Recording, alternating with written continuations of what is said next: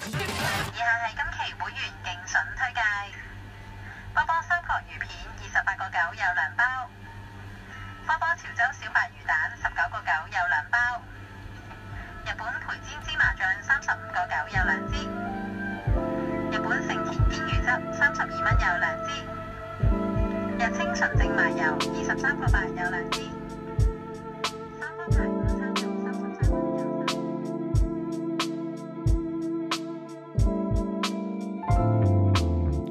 Hi there, welcome to Atomic Heart. I'm Adam Alicia speaking to you from my studio in Shekip Mei on the Kowloon side of Hong Kong.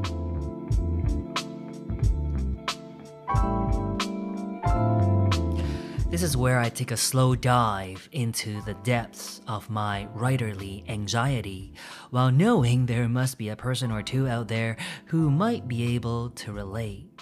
While most of you will probably have no idea what's happening here. And that's okay, because I often come here with no idea of what's gonna happen. And yet things do end up happening. And we come away with something that sounds kind of like a podcast episode.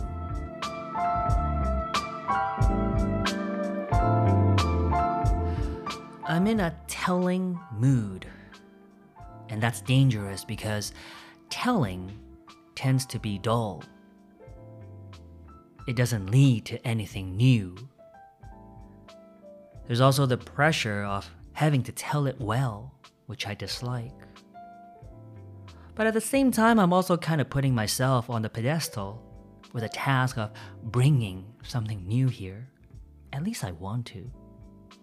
Finding something new, at least. Yeah, I think finding is a better word.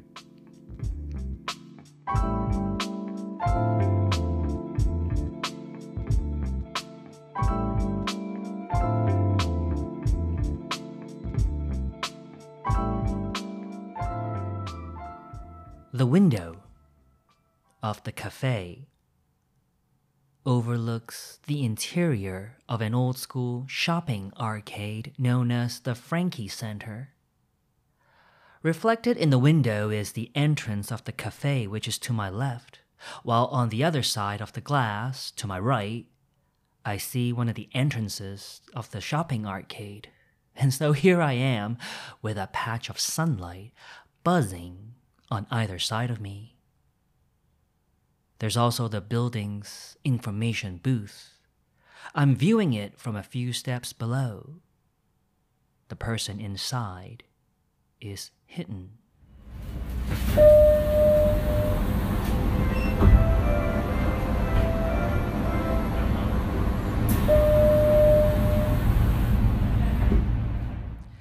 He decided to step out of his body, but the door didn't open. He unlocked it already, but the knob didn't turn. It got stuck. The last time it happened, he had to wiggle the knob a little, and the door would open. He had only imagined that. The door never opened. It was sealed and nailed to his chest. Touching any part of the door was physically painful. Tugging at the knob and trying to yank it open was like ripping his own skin from the inside. And so he told himself, I'll just stay. And he let out a long, deep breath. Then he went mad and started shaking the door, jamming different objects into the keyhole to loosen it, wrenching it, trickling repeatedly, metal on metal. If he couldn't open the door, he decided, he was at least gonna rip through the flesh that kept it in place. That mixture of pain and exhilaration brought him a kind of pleasure, a kind of release. Over time, the dream of stepping out of himself and looking back at his body would lose its romantic quality. True love became sensing another person nearby who was also looking to step out.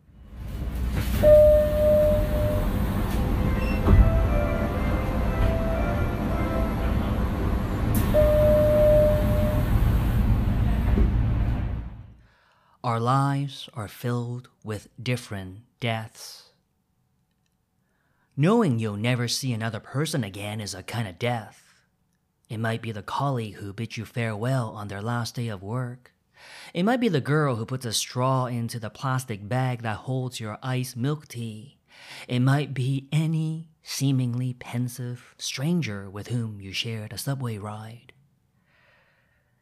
It might also be someone very close to you. And without deciding to never see the person again, the two of you have just been sort of out of touch for a long time. It might be an apartment you're moving out of. But it's hard to label it death when you imagine how the next tenant would decorate the place.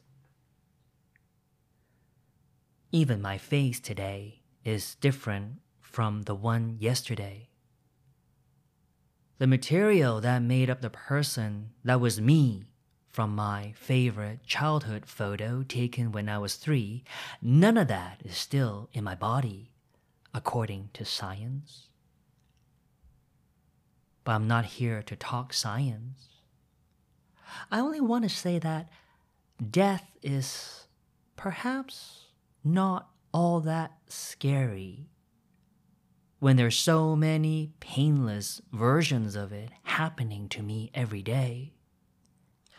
And so many people I know are already there. Knowing I can interact with them without having to touch or say anything is a kind of comfort. It's a comfortable place, I like to think.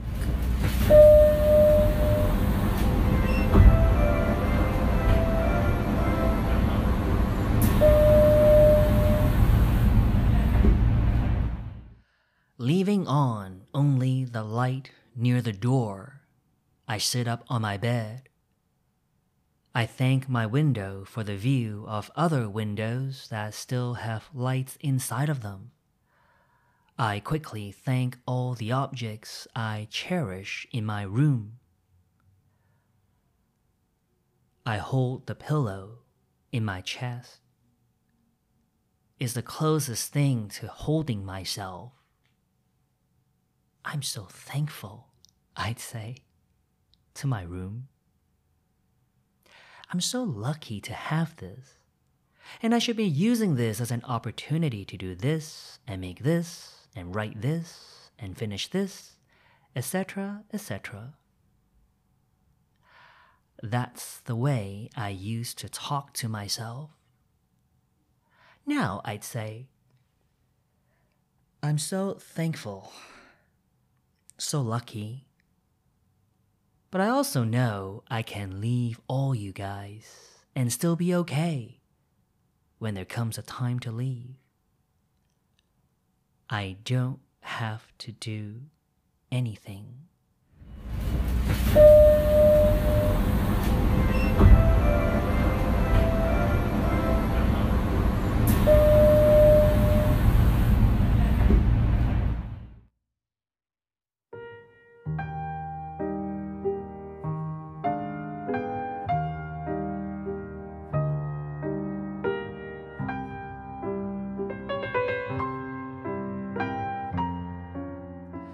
This is the part where I read you a nice poem I've recently come across. This piece is called A Few Things You Should Know About Me by Laura Golden, published in issue 90 of Rogue Agent.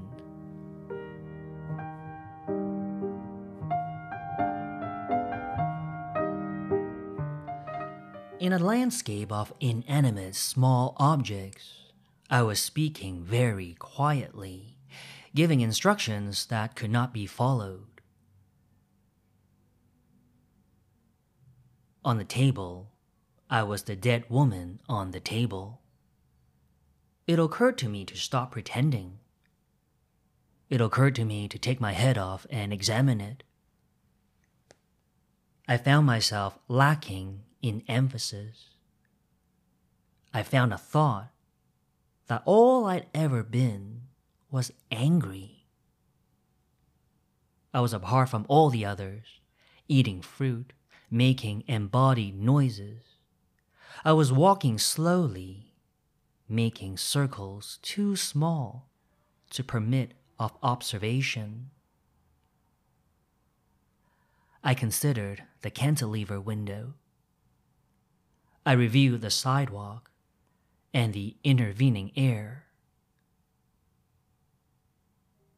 To undertake myself had been my dearest wish and was the noblest of all my failed ambitions.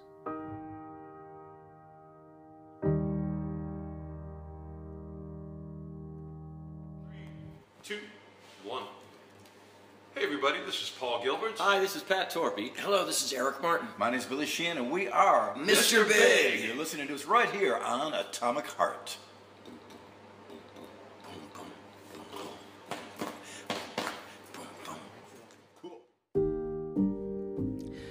Okay, this is about all I have from room 80 of Atomic Heart. Another multiple of 10, which feels like another tiny milestone.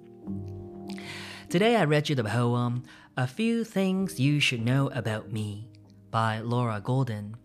I picked it because it's so visceral. To undertake oneself is something I'd occasionally think about as well, but I have a habit of giving it a brighter spin, something to the extent of packing one's luggage for a journey into the comfortable unknown. Something like that. Anyways,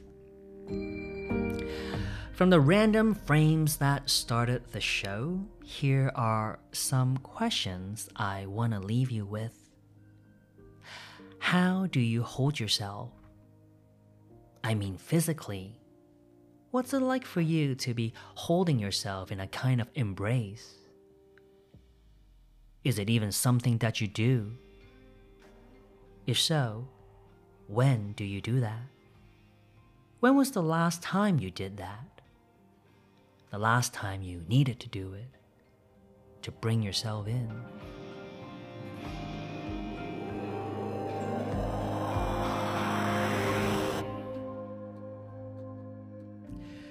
If anything resonated and you want to tell me about it, you can write me an email. The address is atom, A-T-O-M, @atomicheart.fm. Yes, I'm an emailer, because I find the instantaneous nature of social media a bit daunting at times. Anyways, thank you so much for listening to me. I'm Adam Alicia. Till next time, remember to keep it real and stay true to yourself. Bye now.